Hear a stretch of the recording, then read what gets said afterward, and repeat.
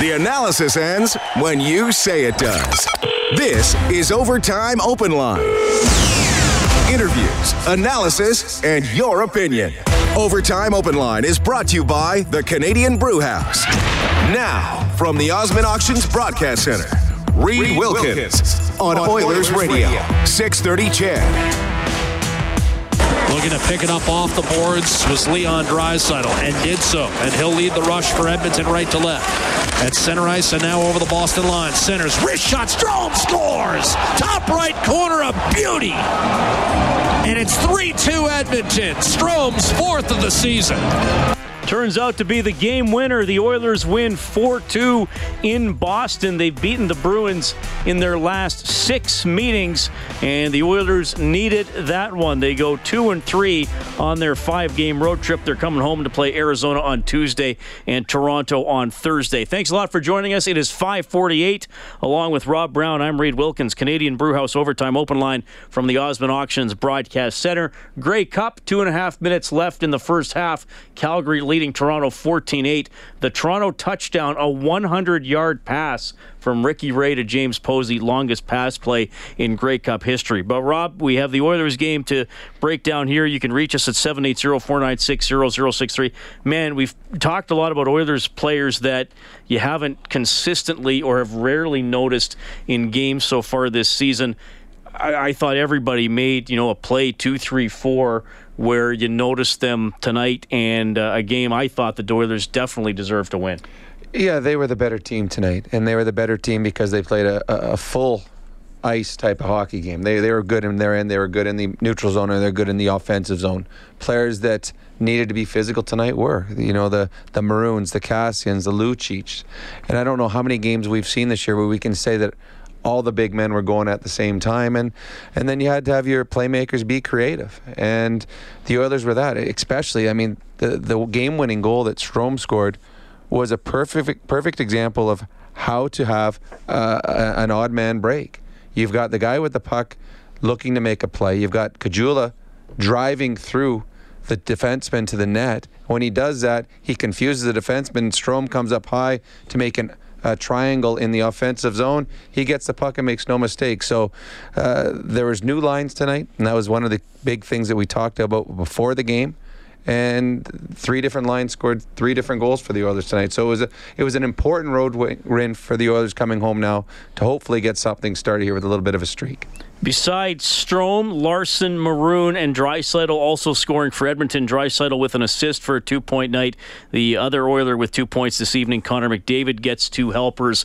One where he kept the puck alive just inside the blue line, led to Larson's goal, and then he assisted on Draisaitl's empty netter. And Rob, you and I often talk about the area around the blue lines, whether you're trying to get it out or trying to get it in. And the Oilers, especially in the second period, much better job at keeping plays alive in the offensive zone. There were probably 4 or 5 instances where the Bruins had the puck within 2 feet of the blue line, and an Oiler, just whacking at it or just enough body contact to keep it alive. And it's been, like I mentioned, that second period. The shots were 17-5 in the second period. Bruins only had 2 scoring chances. Credit to them, they finished it. But you got the sense if the Oilers kept that up, it would be a good afternoon for them. Well, the Oilers were very good on puck pursuit in the offensive zone. Actually, they were all over the ice, but you really noticed in the offensive zone, too many times this season, the Oilers have been an offense that goes down on on the rush. They get a shot on net, the rebound comes out, and out comes the other team. There's no sustained pressure in the offensive zone. And tonight was as good as any night I've seen the Oilers play. Milan Lucic talked about it after the game, too. He thought it was the best forechecking game that they'd had this year, too. And a lot of the times, the forechecking, you make a play and there's a rebound and you hunt down the rebound. And if the other team gets control of the puck, you don't just quit and start going back defensively. Attack that player. Don't give them time to make a play. Puck pressure from behind, lift sticks, get bodies in the way so the puck bounces off you and comes back. So the Oilers were very good at puck pursuit and puck retrieval in the offensive zone. Hence, they had much more time in the offensive zone than they had in the previous few games. Yeah, and that's our adjustment of the game for the Alberta College and Association of Chiropractors. If it hurts, see a chiropractor. Visit albertachiro.com. Oilers win 4-2 in Boston. still got to keep building here. 9-13-2 on the season. On Tuesday, they'll try to win back-to-back games for just the second time all season. All right, 780-496-0063. We'll bring Cam on to Overtime Open Line. Hey, Cam. Boys, how's it going? Good. Right on. I like calling when we win, not because I'm a guy that chases the band around, but just sometimes I'm negative when we lose here. So, but it's nice. Appreciate being able to call in. So, good effort. The one thing I wanted to talk about here, and this is just a hockey observation. I'm not ripping the coach here, but I feel like he needs to get a better grasp on where certain guys are at during the game. I'm going to give you an example, and it's glaring because it could have cost us the game. Maroon, for whatever reason, probably from playing hard, and I'm going to give the guy credit. Going north, he was unbelievable today. I mean, he was chasing pucks. He was on pucks. Even on this shift that I'm going to talk about, he was on the puck. It was unreal. But he got caught out there. It was with 10:06 or 10:42 left in the third period. He's on the ice. He starts off on left wing. He's out there. He refuses to come down, or he's too exhausted to come down and cover the weak side. He leaves the guy completely unattended 3 times in one shift.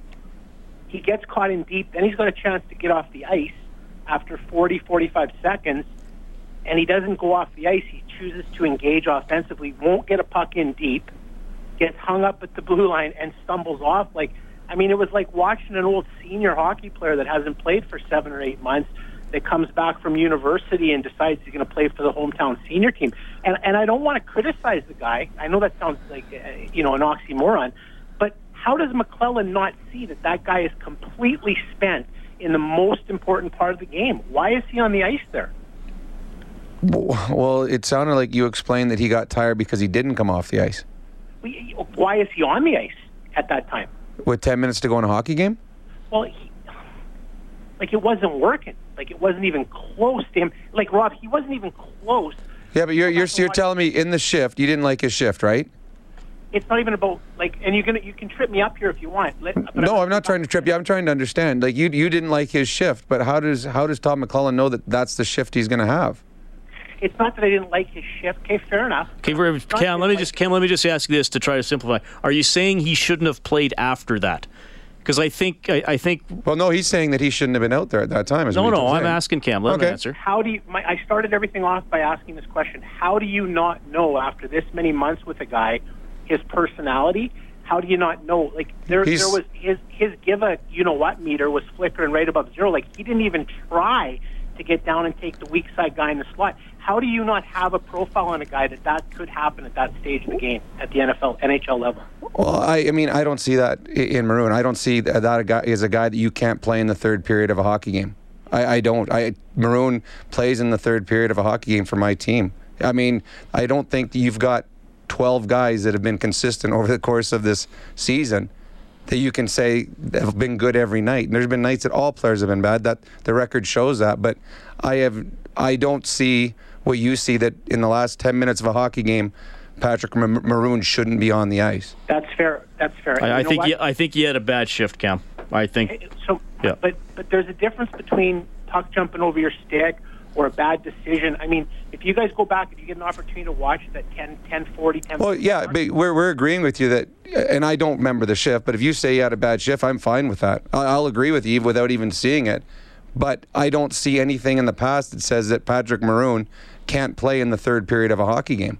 Yeah, that was a rough one, boys. I didn't see any care. I saw no care there at all. And that's the thing that's disturbing to me, is we put this time and energy and effort into this thing as fans, which we are owed nothing. I get that. I understand that. I buy myself the merchandise a year and go to a few games. But I don't understand how that cannot be knocked out of a guy at this stage of his career and also his tenure with this team, that it could even possibly, happen that you would leave a guy unattended like that 2 or 3 times in one shift. I don't get it. So that's my negative. Hey, I don't do it very often, boys, but But that's my negative, and I just wanted to get it out there. So okay, thanks, Cam. Appreciate it. Oilers do win 4-2 in Boston. Maroon had one of their goals today. Don't quite get to the Japanese Village goal light. Needed another one there at the end. We do turn it on the Oilers page on 630ched.com.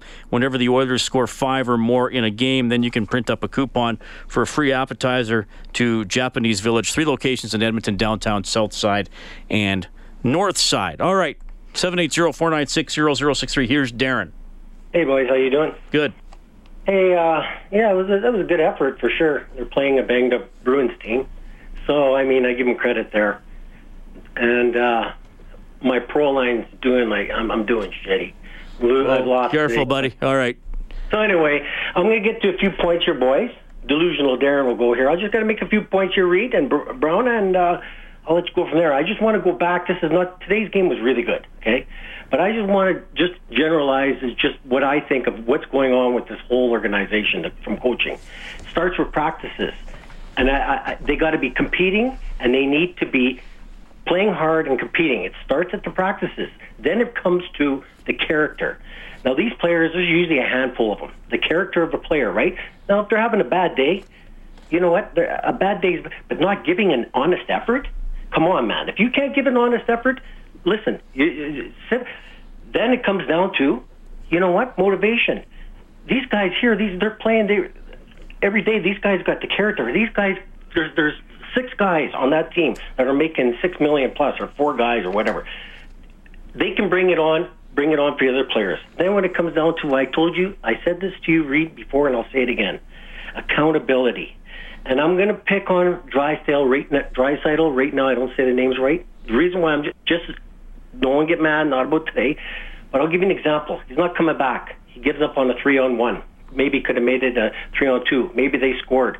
He's a little lazy. Could have been Maroon. Whoever, right? When he gets to that bench, there's got to be accountability. That's when that coach should go to him, grab him on the shoulder, and say, "Hey, buddy, you're a little slow there. What's going on? You tired, right? Is something wrong? You know, if he's not wrong, okay, get on the next shift. Make sure he's accountability. Defense, when you're going in the corners, you're not coming out with a carton of eggs. You got to be on your toes. You skate through these players. And I'm seeing about 3 or 4 defensemen. I know I'm getting negative, but they need to be accountability. Held that accountability. Now, this is my last point, and this is the main point. Right now, what they got, they're reading into the coaching right now. What they're seeing from McLellan, they're seeing weakness.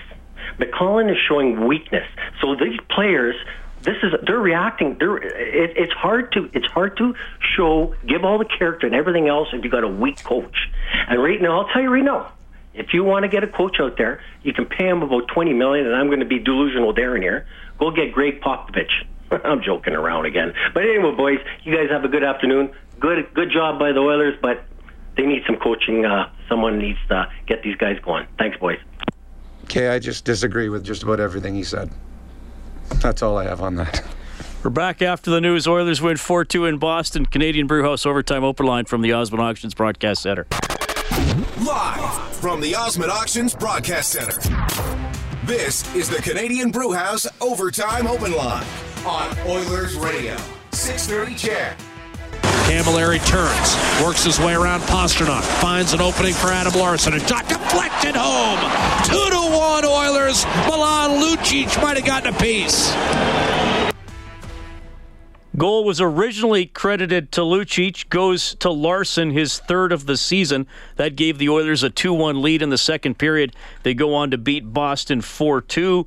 Camilleri and McDavid getting the assists on the play. Camilleri is our 4th star of the game for Michener Allen Auctioneering. Check out MAauctions.com for industrial and automotive sale dates. The lines obviously were shaken up today, and pretty good. Fortunately, I actually thought the strongest line, Rob, was probably Nugent Hopkins, Slepyshev, and Maroon. Yeah, they played well. They had a number of good chances. Patty Maroon had a very good game, especially in the offensive zone. He made a number of very good plays from down below the goal line, setting up chances. Then obviously he scores a big goal for them on a nice play by Kassian. But yeah, they tried something different by splitting the 3 centermen up and making 3 more even lines. And tonight they got a big win because of it. On the Advantage Trailer Rentals out-of-town scoreboard, halftime of the Grey Cup, snowy in Ottawa. Calgary up 17-8 on Toronto. 2 NHL games earlier, the Rangers beat Vancouver 4-3 in a shootout. shootout. Also in a shootout, Carolina over Nashville 4-3. And right here on 630 CHED, we had the Oilers knocking off Boston 4-2. Oilers out shooting the Bruins 36-25, including 17-5 in the second period. Maybe the best period of the season for the Oilers. It's on a very short list. Yeah. Nonetheless. But a very good period and much needed on the road here to finish this trip. All right, we got Robert on the open line. Hey, Robert. Hey, Reed. Hey, Rob. How you guys doing? Good. I have a couple thoughts on the game tonight. Obviously, my first one would be on Talbot. I thought he looked solid despite missing last game with the flu. And my other thought tonight would be on the play of Larson. I thought Larson had one of his best games of the season. Yeah, I thought he had a couple. I mean, last year Rob and I referred to him as a smusher. Like, he just kind of negates guys along the boards. He was pretty good. And yeah, Talbot made the saves he had to. Boston obviously pushed in the final 7 minutes. Couple good saves. Couple of times Boston didn't hit the net, so full marks for him for getting the win for sure. Yeah, and And my other thought tonight would be on the play of Leon Draisaitl. I thought he had a good game. I thought he made several good plays in the offensive zone, especially on the go-ahead goal there, where he brings it up the ice and then drops it to Strome, and then Strome with an absolute beauty of a shot to the top corner there. Yeah, I mean, the thing that Draisaitl does is he thinks the game a little faster than most. And on that play there, he was like the point guard in a basketball game who's waiting for everyone to get into the right position. And Leon just slows the game down on the outside, waiting for Caggiula to go through and take the defenseman to the net, waiting for Strome to come up high to give him an option. And he just kept himself far enough away from his defender to make that pass. And a smart play. And they need Draisaitl going. And I think Draisaitl's been fairly consistent. I don't know if he's been as explosive as last year, but fairly consistent throughout the season. And when he's making plays, then they are an effective hockey club. So I thought Draisaitl had a strong game. 4-2, the Oilers take it. 780-496-0063. We have Phil. Hey, Phil. Hey, guys. How's it going tonight? Pretty good. Good. I didn't have much to say until the first two callers rang through. I thought, Patrick Maroon had a great game. One shift. I think anybody that's played sports, you can kind of get watching the net a little bit too much, and the opposition's net, and you just want to put a puck in, so you cheat a little bit. And I think professionals are reminded on the bench, where this kind of ties into the second caller's comment about McClellan not doing his job properly, or whatever his comment really was. You can guarantee McClellan is leaning over to Maroon saying, "Hey, buddy, you need to get off ice a little bit earlier. You're gassed," and that's what he does. That's what he's been doing. And he's getting criticized for people saying that he's doing things, or the lack of action with that. When really they have no idea what's going on the bench, what's being said on the bench. Only professional athletes and the Oilers team know really what's being said on that bench. Well, I mean, good points by you. Very, very good points. The one thing that I saw when Todd McClellan took over was the accountability that he held on the players. I mean, Taylor Hall got benched here. Benoit Pouliot, a seasoned veteran, was put in the press box. Connor McDavid was sat down earlier this year for a little bit. So he holds the players accountable. And I guarantee you, with all the video they have, that every time there's something that needs to be corrected, it either happens right away on the bench, it'll happen in a video room between periods, or it'll happen the following morning before practice. This is a team that is very well prepared. Now, what they do with the preparation, I guess, is on the players. But yeah, no, you're absolutely right. No one knows anything about what happens behind closed doors, what happens on the bench, other than the players and the coaches themselves. I can tell you the practices are pretty detailed. I see all the home practices. They're pretty detailed. They work pretty hard in the practices. Phil, you're going to finish the play. You can get an 8-day parking pass to Jet Set U Park, brought to you by Jet Set Parking. Park cheap and easy. Visit jetsetparking.com. Let's play the clue here, Patrick. Face off at center. Krejci able to win the draw. And now you've got Charlie McAvoy, and he is punished against the boards. Big hit by Lucic, and that shook up McAvoy. Huge hit. All right, Phil, Milan Lucic going after McAvoy there. He's credited with 6 hits today. He started his NHL career in Boston. The Oilers are his third NHL team. Who did he play for a year in between? Los Angeles. Absolutely, buddy. Hang on the line, okay? Yep. Phil gets finished the play. We're going to get more calls, but we want to go back to Boston. Oilers winning at 4-2. Here's head coach Todd McLellan. The guys just kind of stuck with it in a tough building against a tough team. Well, we finished the trip off the way we wanted to. As far as tonight goes, it was not enough points in the bank, but tonight was a well-played team game by everybody that dressed, starting with the goaltender out. I thought we managed the puck much better, got pucks behind him and had more of a forecheck game than a pretty game, and it helped us. Face-offs got better as the night went on, so we had the puck a little bit more, and so it showed a little bit of poise down the stretch when they had their push. It looked like from the start that you were forechecking hard, not just one guy, but then the next guy would come in, and it was... We've been talking about it a little bit, and we worked a lot on it in practice yesterday, and having all the pieces involved in a forecheck. And teams are so well rehearsed now at breaking out that if you don't have your fourth and fifth players involved, you basically have no chance. And I thought today we used what we worked on in practice yesterday, and it helped us.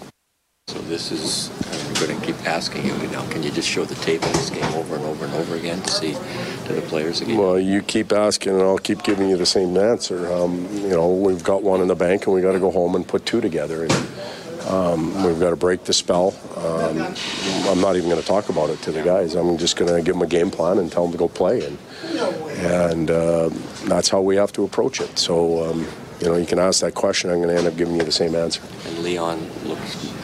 He said he was moving his feet much better. Well, he skated tonight. We had a chat before practice yesterday that I told you about. And, Leon skates. A lot of times he just skates for Leon. Tonight he skated for his teammates and created open ice and did some things that were beneficial to his line mates, using his size and creating space. So that was nice to see, and we need him to continue. What did you think of your captain? I don't know if it's standing up to their captain, but certainly getting involved with the guy who's, the biggest guy in the league. That's Connor, and I don't even think twice about it. And I was actually surprised you asked me the question, because he competes every night against size, tenacity, checkers, skaters, physical players. And obviously Z is one of the best that's played the game in a shutdown role, and Connor did a very good job against him tonight. So he plays more physical over shut. Most of the defensemen that play against. Well, he's not because he's 6'9", but he's. Well, he's in the way because there's so much of him.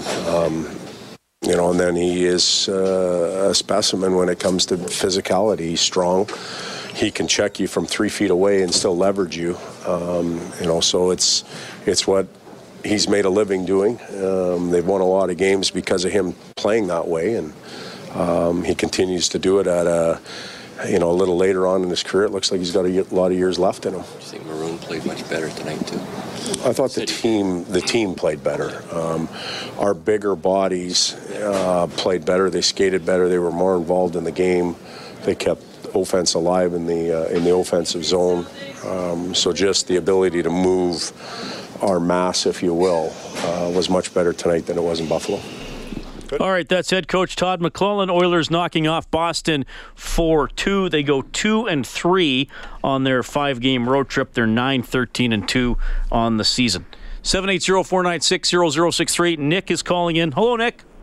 Hey, guys. How you doing? Good.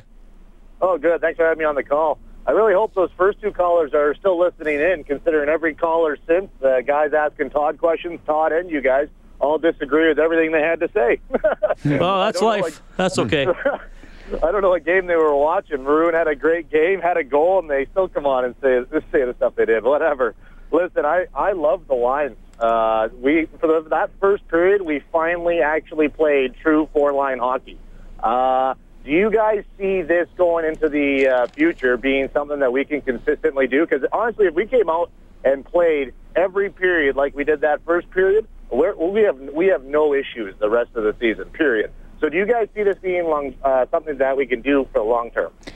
If they continue to have success, yes. I think that earlier in the year, they were missing a Slepyshev and they were missing Kajula, two guys that were out of their lineup. With those two guys out, then they had no chance of having three lines like this. Simply, they didn't have enough depth players that could play with them. when those players came back, well, now all of a sudden Slepyshev, who they wanted to be in the top 9, is there. Kajula, who I think has had, despite the injuries, has shown some flashes here that he's a top 6, top 9 player too. So now they have him put in.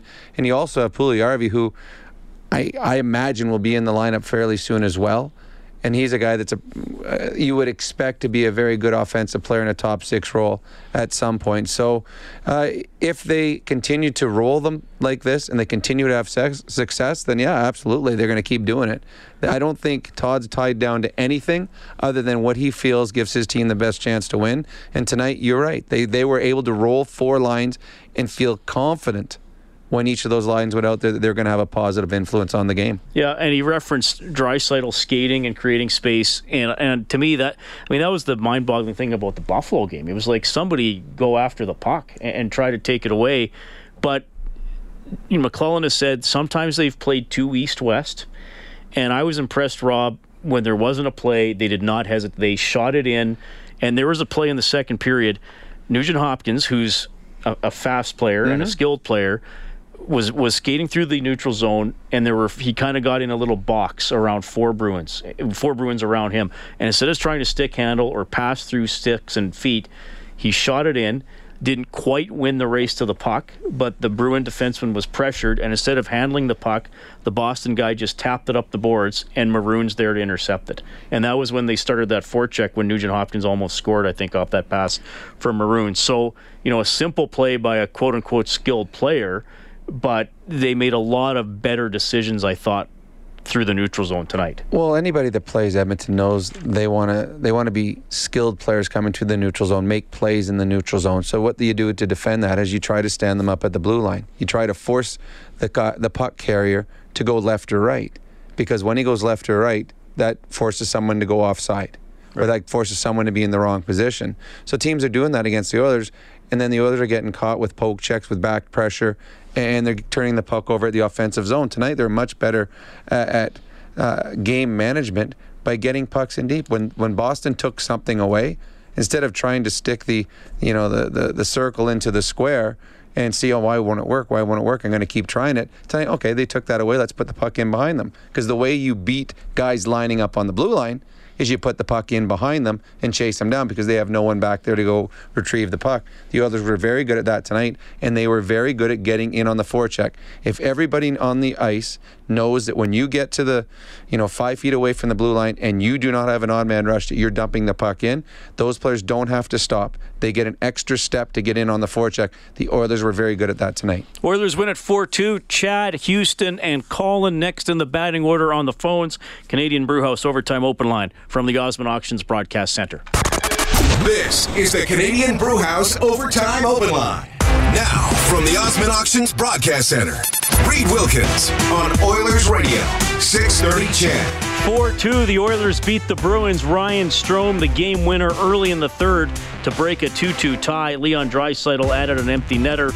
Larson and Maroon scored earlier in the game for Edmonton. Pasternak and Krejci had the goals for Boston. Along with Rob Brown, I'm Reed Wilkins. We have Chad on the line. Chad, thanks for calling. Hey, boys. How you doing tonight? Good. Good. Hey, first-time caller, long-time listeners on the way back to Athabasca tonight. Glad I got through. Just a couple Connor McDavid-related observations and questions for you. I'm always intrigued by leadership styles, and I'm just wondering, is it safe to say that Connor is a lead-by-example kind of captain, or can we... my question is, I'm wondering if in the dressing room, if he's that guy who's staring other guys down across the room when they're going through a tough time like this, do you think he does that at all, or do you think he's just kind of that guy who leans on being able to go out there and get it done, which we know is hard in the team game?